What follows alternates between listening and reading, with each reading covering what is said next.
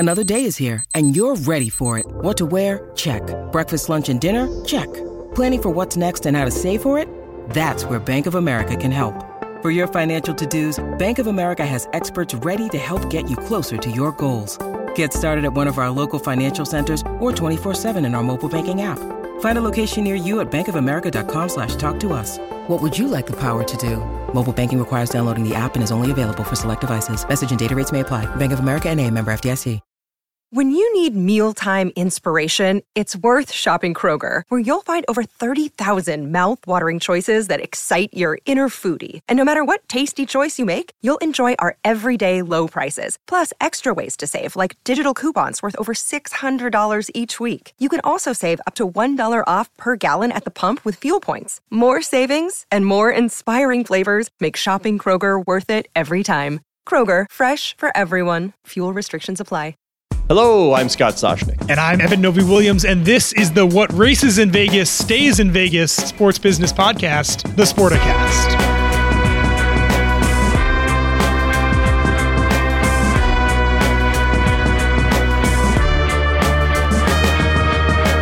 What was it Mom always said? If you don't have something nice to say, don't say anything at all. Correct? Correct? Yes. This is a literal, have you ever, Evan, driven on the Las Vegas Strip? I have not. I've never been to Las Vegas, period. What? I know. It's crazy. You have never been to Las Vegas? Never done a bachelor party, never done a weekend out there. Yeah, never been to Las Vegas. I used to own an investment property at the Palms Hotel and Casino years ago. I bought the unit, never seeing it online. I never once stayed there. My wife went with her friends and stayed there and used it once, said it was very nice. I never, ever stayed there, and I don't know how many years. There was a long gap, and I sold it also online. Never, ever set foot in the place. Was it a profitable investment? Is it a money loser? How'd you end up? Believe it or not, I actually ended up on the positive side of a Las Vegas real estate investment. So good for you. Yeah, for me, it was good. It was an excellent piece because the way it works, hotel condos, they put it in the rental pool for the hotel, and the Palms was a very hot commodity back then. And it was occupied like 85% of the time at pretty good rates, by the way. Awesome. Yeah, so it worked out. But another reason, if you needed another reason, not only is Tim Leiweke, by the way, an Oakview Group building $1 billion casino, part of an entertainment district, and we've seen plenty of those work around the world. Tim said, now there's no guarantee, but I can tell you this $1 billion arena will be ready for an NBA team. I mean, what would you put as the percentage that at some point, and I don't want to put a timestamp on it, but at some point, the NBA will call Las Vegas home? I think the percentage would be extremely high, Scott. If we could back this conversation up maybe 5 years ago, if you had told me that there would be an NFL team in Las Vegas, an NHL team in Las Vegas, before an MLS team in Las Vegas, an F1 race in Las Vegas. Whoa. We haven't even gotten to the F1 race. We went totally tangential. We're going to get to F1. And maybe even, depending on what the Oakland Athletics do, maybe even a baseball team in Las Vegas before the NBA had a team in Las Vegas, I would have told you were crazy. But yeah, I think the likelihood of the NBA being there is extremely high. It is shocking to me that there is a chance that it will be essentially the last major global property to do something permanent in Las Vegas. That part is the shocking thing to me. Yeah, I'd like to see what that expansion fee will be. And if the arena's there, now you've got T-Mobile. Obviously, it houses the Knights. So I don't know. I'm assuming that T-Mobile is also a basketball-capable facility. And here's Tim Leiweke coming in and building a new facility and proclaiming and, kind of planting his flag like, hey, Adam Silver, or any possible groups that are thinking about bringing a team to Las Vegas. We're here. We'll have a building ready for you. It'll be beautiful. But we did talk about driving on the Strip and driving in Vegas. And the reason why is because some really fast cars in 2023.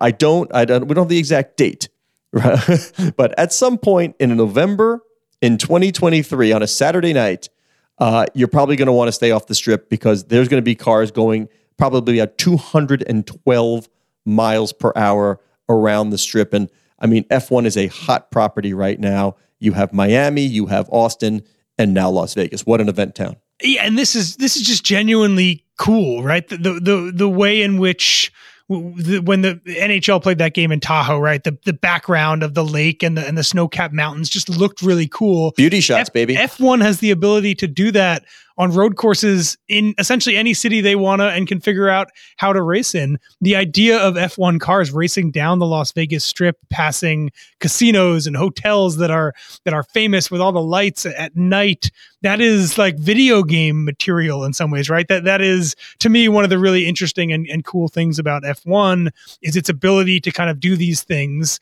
and to make it an annual stop on the calendar. And this is a no-brainer, both between kind of the glitz and the glamour of Las Vegas. This is a rough comparison, but the success that they've had in Monaco, you could maybe make an argument that Las Vegas is essentially the Monaco of America. Just the ability that they have to do things in these places, just given the kind of star-studded nature of F1, the type of people who like to go to those races, everything about this feels like it's a slam dunk to me. All right, I'm struggling to process. You're telling me that you would pick Las Vegas as the Monaco of the U.S. And so I may be totally off on this. I'm saying that just in like it is the gambling. Okay, so you're talking James Bond in the white dinner jacket. Yeah, that's kind of what I'm talking about. But I would also say that Vegas has like a glitz and glamour to it that not many other cities. I would say the Miami F1 would be, but I would say the Miami F1 is more akin to the Monaco. That's certainly has like the waterfront yes. property. Yeah. So yes, in that regard, then you're definitely right on that. But yeah, to me, this is. I was thinking when I saw this announcement, Scott, about Zed Run, the Web 3.0 horse racing platform, right? One of the things that everybody talked about Zed Run that was so cool about Zed Run is because it was a totally digital property, you could host the races anywhere. You could overlay a horse race down the Vegas Strip. This was an example that was given to me. You can race the horses down the Vegas Strip, which obviously you would never do in real life. Well, F1 is essentially doing that in real life. I think that, again, that is the really cool thing here, is just the ability to do this on location, on streets that people drive on normally, really gives kind of a set piece aura to this race that I think is amazing. Do we still have our tangent trumpet? Make way for a Sportico tangent. I've been in my office here, or the office we all share. There's a picture of LeBron James on a bicycle. I did not know that. I have not seen this. I look up and there's a picture of LeBron reading something on a bicycle. I don't know. Ready for the bad news? If we had a bad idea trumpet, how about this? You said the famous landmarks. How about the cars having to pass the famous Bellagio fountains and actually getting water on the windshields and having to actually, flick on the windshields because it's soaking wet? I don't think too many drivers, I don't see the drivers there saying, yeah, that sounds like a really good idea. Lewis Hamilton's maybe not. I think we'll be okay. Max Verstappen saying, no. We have enough to do without that. You need to put on the wet tires for that lap, for the Bellagio fountain lap, and then you need to box again and take them off. Yeah, it would be like video game where that could be, knowing that's coming up in the last, maybe the second to last turn, that, don't give up because your guy in front of you might not make it. But seriously, what came to me, Eben, came to mind when I heard about this is the fact that this is not a one-day event. Like you're going to have a multi-day destination. If the race is Saturday, you've got things going on prior to that. You've got people coming to town early. So of course, I haven't talked to our good friend Nick Peacock-Smith, the live event coordinator here at Sportico, but he better jump on this quickly and figure out what we're doing, right? Because I think we need to be involved in hosting some sort of event around this. It seems like our sort of crowd. How much do you believe, like you hear a lot about Netflix and Drive to Survive?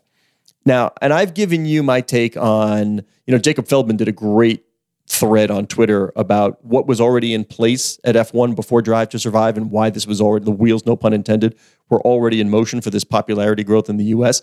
But I used my focus group of one. It'll be two this time. My son and my wife. I can guarantee you they don't watch F1 or never did not watch F1. But I walked in one night and they were watching Drive to Survive and they were riveted. It was about whether it was the pit crew or the technical guy or whatever. It was about people. It wasn't really about racing. It was just drama about people. They loved it. Now, part two of that equation for F1 is how do you convert those eyeballs into weekend viewers of races? It has not happened in the Soshnick household. It has happened elsewhere.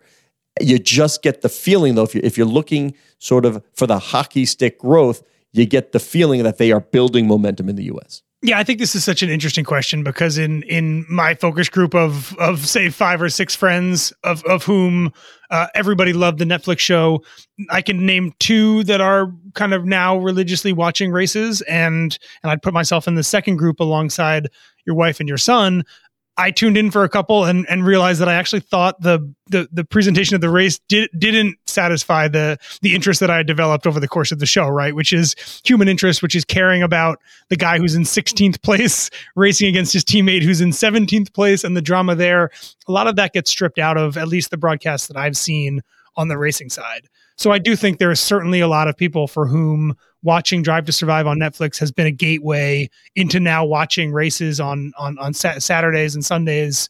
And then there's a whole bunch of people for whom just being more aware of it is also kind of helpful for Liberty Media, who owns F1. I think just having more people that know who Max Verstappen is, which I do now, more people who know Daniel Ricciardo is, which I do now. I did not know who those people were a year ago. That is also helpful in some kind of tangential way. I think the really interesting thing that Liberty has done in the couple years that it's owned F1, Scott, is that, and this is smart of them, they've really leaned into F1 as a media property. And I'm not sure it really matters as much if people are watching all of the races, or if they are just kind of consistently tuning into an annual Netflix show and also reading a bit about what's happening on and off the course. One other thing I'll say about F1, it really does seem to have kind of leached into the sports zeitgeist here in the US in a way that now it's all of the global geopolitical stories that pop up. It seems like there is an F1 tie to it as well. The international aspect of the F1 business essentially means that there is kind of always an omnipresence to the circuit, depending on what's happening globally around the world. And I think that's also, at least right now, is a factor in its popularity as well. Yeah, well, the most recent race, I mean, you had Saudi Arabia, and of course you had the oil field that was hit. So you had sort of a burning oil field right next to where the track or, the course, and like, no, it's okay. Everything's safe. We're going to put on the event. And Russia invades Ukraine, and suddenly there's, people with Russian ties that are literally racing in the circuit or are funding his son's team in the circuit that then suddenly, they have to unwind their business relationships with F1. There's just so much kind of internationally intriguing about the sport that seems to be on a level above even other international sports like soccer. Well, the best metric we can tell you are sales and eyeballs. And, we wrote about the Austin race and just the pre-sale for that event off the charts. The interest was off the charts. And then I can tell you the people who read the story about us writing about that. It was just, again, off the chart readership. People were definitely interested in F1. And you know what else they can get on Sportico, Evan? Here's a headline for your story with Daniel Libet. And I love the headline. We're shifting gears here, literally in a big way. Shifting, yeah. MSU, Penn State, and the man cave dilemma. Now, I covet great headlines. It's what we do. We want to entice the reader. I got to read that. So I did. In essence, it's a collegiate sports licensing story. And you walk away seeing how some properties, some institutions have changed the way they do business. Most, overwhelmingly, have not. Why don't you fill in on how it got started? How did you find this? And then what you found sort of while reporting. Yeah, it's a fun one. And where it got started, I think, is the right way to start this conversation. I was looking at this website, Foco, which is a company that sells a lot of licensed fan gear of various sorts. I don't even remember how, but I somehow was looking at my screen and on it was a man cave sign that they sell. And I can't remember the school, so I'll insert, let's say it was University of Michigan here. It was Michigan Man Cave, and the wording was, man controls all remotes when the Wolverines are playing. And on the bottom, it said, what happens in the cave stays in the cave. And my immediate reaction was, man, this is just not a very good product. Like, this is obviously playing into some gender stereotypes. The idea that the man is the sports fan of the household feels like an idea that should be fairly outdated by now in the sports licensing world. Well, then I ask, is there a non-gender specific name we could come up for a sports spot in your basement? The fan cave, right? Okay, isn't that what Major League Baseball had? Didn't they call it the fan cave when they did it in New York? NHL, yeah. So other people have started using the fan cave. All of the NHL signs say fan cave, by the way. But there's a bunch in the college world all say man cave, etc. So I'm poking around and I'm saying, wow, I'm shocked that this is a product that still gets sold.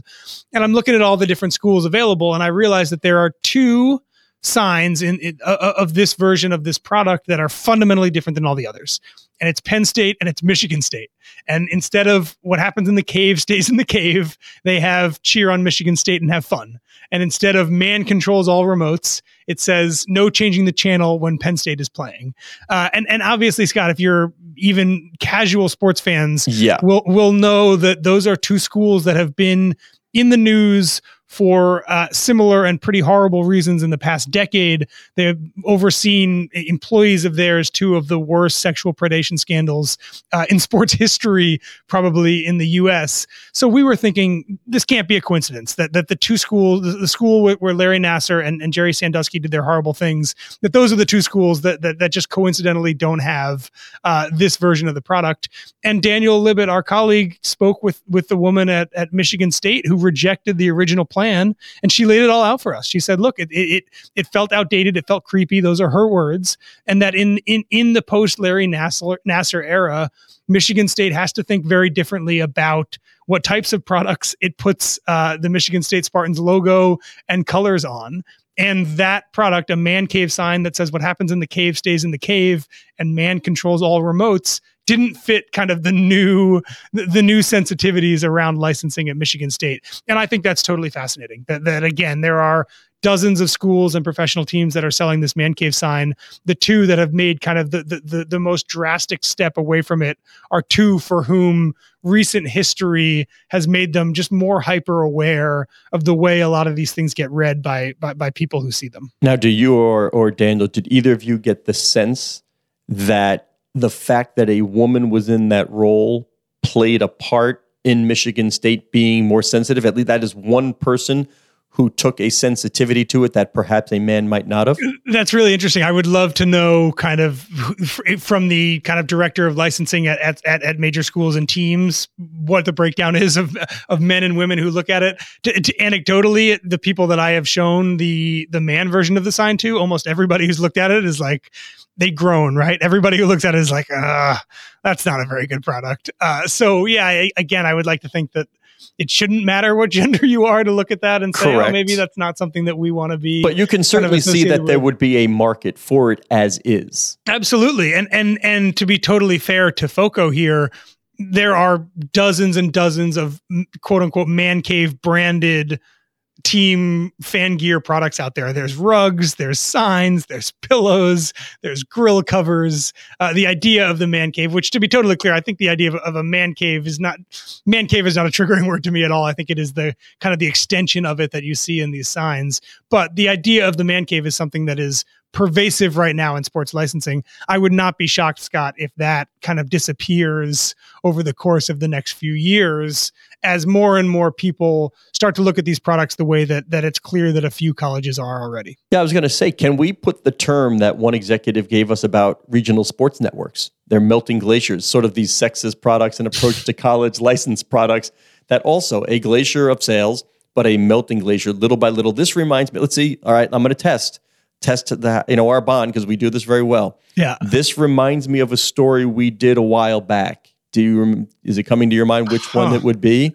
No. If I give you the author, you'll know. Emily Karen wrote it. Oh yeah, of course. The way in which college athletic departments group female hygiene products alongside taboo things like tobacco, alcoholic drinks, guns, and sports betting products. Yes. Correct. That's exactly right. It just had the same thing. And then all it took was somebody to point it out to people at the school, and right away they took action and changed the policy. Emily got that language taken out of essentially all of the new deals that are happening in college sports rights right now, which is pretty amazing. And that's a great analogy, Scott, because it's exactly right. It's the kind of thing that is kind of grandfathered in, that has just been a part of that world for a really long time. But when you specifically call your attention to it, almost anyone who hears it is like, yeah, maybe we shouldn't be doing that anymore. Yeah, maybe it's time to change the approach to that specifically. I wonder how many legal departments actually reread the contracts, or it's just, well, yeah, we're just going to renew or use the boilerplate language we had already and just send it on its way. Let's rubber stamp and just sign a new deal.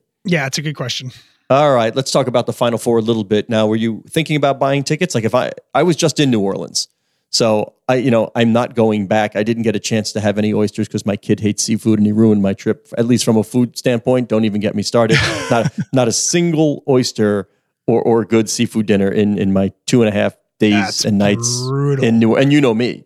You know how much I love that stuff. Yeah, you're going for the 8 dozen. Yeah, I could have sat in Felix's for like 4 hours, read my phone, and just kept eating and gotten my picture on the wall as sort of like some kind of record holder, but did not. But anyway, if you're going to go and hope to see Carolina and Duke, you better bring some big time money because the prices spiked as soon as it was a first ever. Again, we couldn't believe Duke Carolina matchup in the tournament. Yeah, I'm not looking to buy tickets. I would love to be looking to sell tickets. There you go. That would be a nice situation. Yeah, the tickets right now, and by the time this publishes, it'll probably be a bit outdated. But average ticket sales that I'm seeing right now are in the thousands.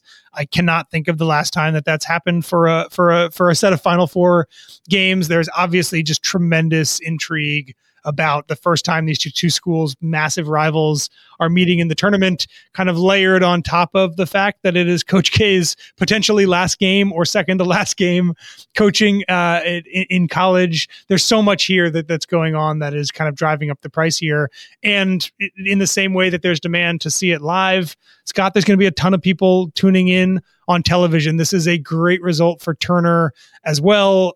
When they televise this, I think Anthony Krupe wrote this for us earlier this week. I think Duke is responsible for the 4 most watched college basketball games since the turn of the millennium. And Duke is like the Howard Stern of college basketball. Like the reason Howard Stern had such boffo ratings was like half the people loved him, half the people hated him, but they listened to him. Exactly right. Yeah, it's the Dallas Cowboys effect. I would not be shocked if this ends up, and I know Turner has maybe slightly smaller distribution than a lot of those games that are also in the top 4, but this is going to do a massive number for Turner just because of, as we just mentioned, kind of all of the different levels of intrigue here, layered on top of, again, that this is the semifinals of March Madness.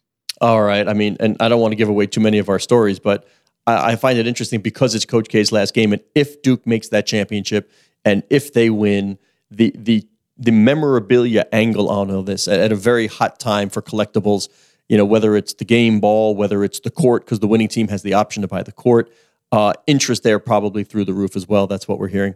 But anyway, on to the NFL owners meetings. Now, a lot of stuff came out, but you and I agreed that of all the noise, besides sort of like the Bills getting their, taxpayer funded stadium, $850 million, we were most interested by a little nugget that Dan Kaplan unearthed in The Athletic about the NFL considering a direct-to-consumer product.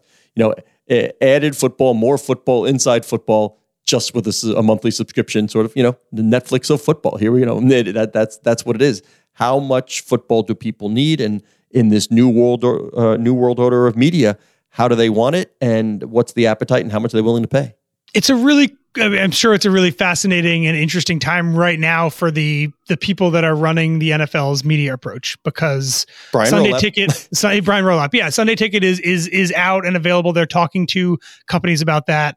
They are interested in potentially bringing on a strategic investor for all of the NFL owned media properties, including NFL Network and the website. And now, as Dan reported, also looking at potentially their own standalone direct-to-consumer streaming group. There's just a lot of different ways now to slice and dice all of these packages right now. And NFL clearly, to their credit and smartly, are thinking about all of the different possibilities. Everything. Yeah, I know about all the different possibilities. Jonathan Kraft is the chair of the digital committee, and he's a perfect guy for that. I know Jonathan is looking at all new media. How do we reach people? What's the best way?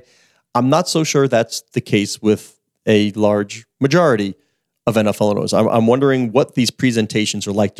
Are they being dragged into the new world order of media, or are they running toward the light? I don't know what it is, because it is a watershed moment here that, this is a big change for the NFL. And if you just stick with business as usual, and by the way, business as usual has been pretty darn good for the NFL, you could start to see an erosion of that domination you got to stay on top of it and adapt. And like, what was it Mike Bloomberg used to say? The worst reason to do something is because that's how it's always been done, right? That would be easy for the NFL. Yeah. But they also have the luxury in little bits and pieces of trying new things with very little risk. So I'm really excited to see, and I mean that. I mean, the word is excited, to see who they sell to, if they sell a piece, how those companies utilize this stuff. Is it going to be Apple? Is it going to be Amazon? And just exactly what the new ecosystem of media looks like for the NFL. Yeah, I think that point is so right on, Scott, because from the main TV viewership standpoint, the NFL has been very steadfast. The thing it cares about is its reach. Yep. And that is the reason why it just signed another 11 years, $115 million, primarily from billion, primarily from the main broadcast companies, right? That is set in stone. But on this other side, smaller streaming digital carve out, yes, they can do some interesting things. And as much as we kind of sometimes laugh about the NFL being slow and doesn't have to be the first to move, in this regard, the NFL has actually been fairly innovative. If you remember, they were streaming games on Yahoo. At this point, it feels like 8 years ago or so for some of those games in the UK, way before I think any other of the major US sports leagues were doing any of the deals with the major tech companies to do their own streaming stuff. The NFL has streamed games on Twitter. They've streamed games on Amazon. Obviously, they've worked with a lot of different companies. They've done stuff with Verizon on mobile.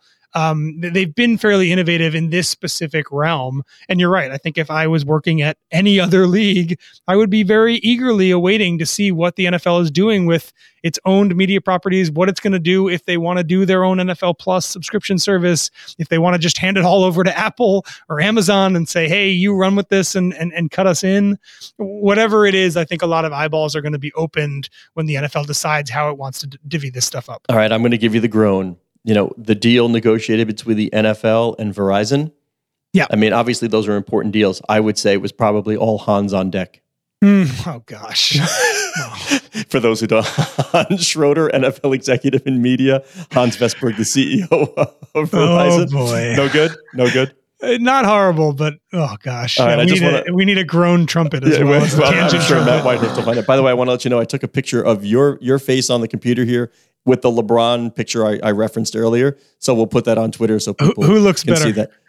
It's LeBron. You actually, and I'm not, normally I would have, you know me, I'm honest. I would have said you look a little weird.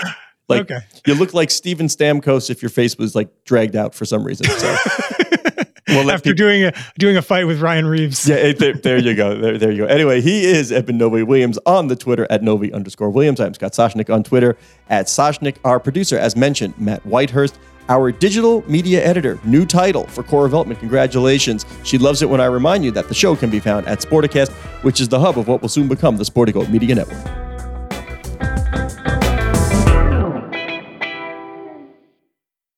Judy was boring. Hello. Then Judy discovered ChumbaCasino.com. It's my little escape. Now Judy's the life of the party. Oh, baby, mama's bringing home the bacon. Whoa, take it easy, Judy. The Chumba life is for everybody. So go to ChumbaCasino.com and play over 100 casino-style games. Join today and play for free for your chance to redeem some serious prizes.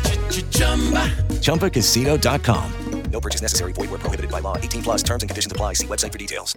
Step into the world of power, loyalty, and luck. I'm going to make him an offer he can't refuse. With family, cannolis, and spins mean everything. Now, you want to get mixed up in the family business. Introducing The Godfather at ChumbaCasino.com. Test your luck in the shadowy world of The Godfather slot. Someday, I will call upon you to do a service for me. Play The Godfather, now at ChumbaCasino.com. Welcome to the family. No purchase necessary. VGW Group. Void where prohibited by law. 18+. Terms and conditions apply.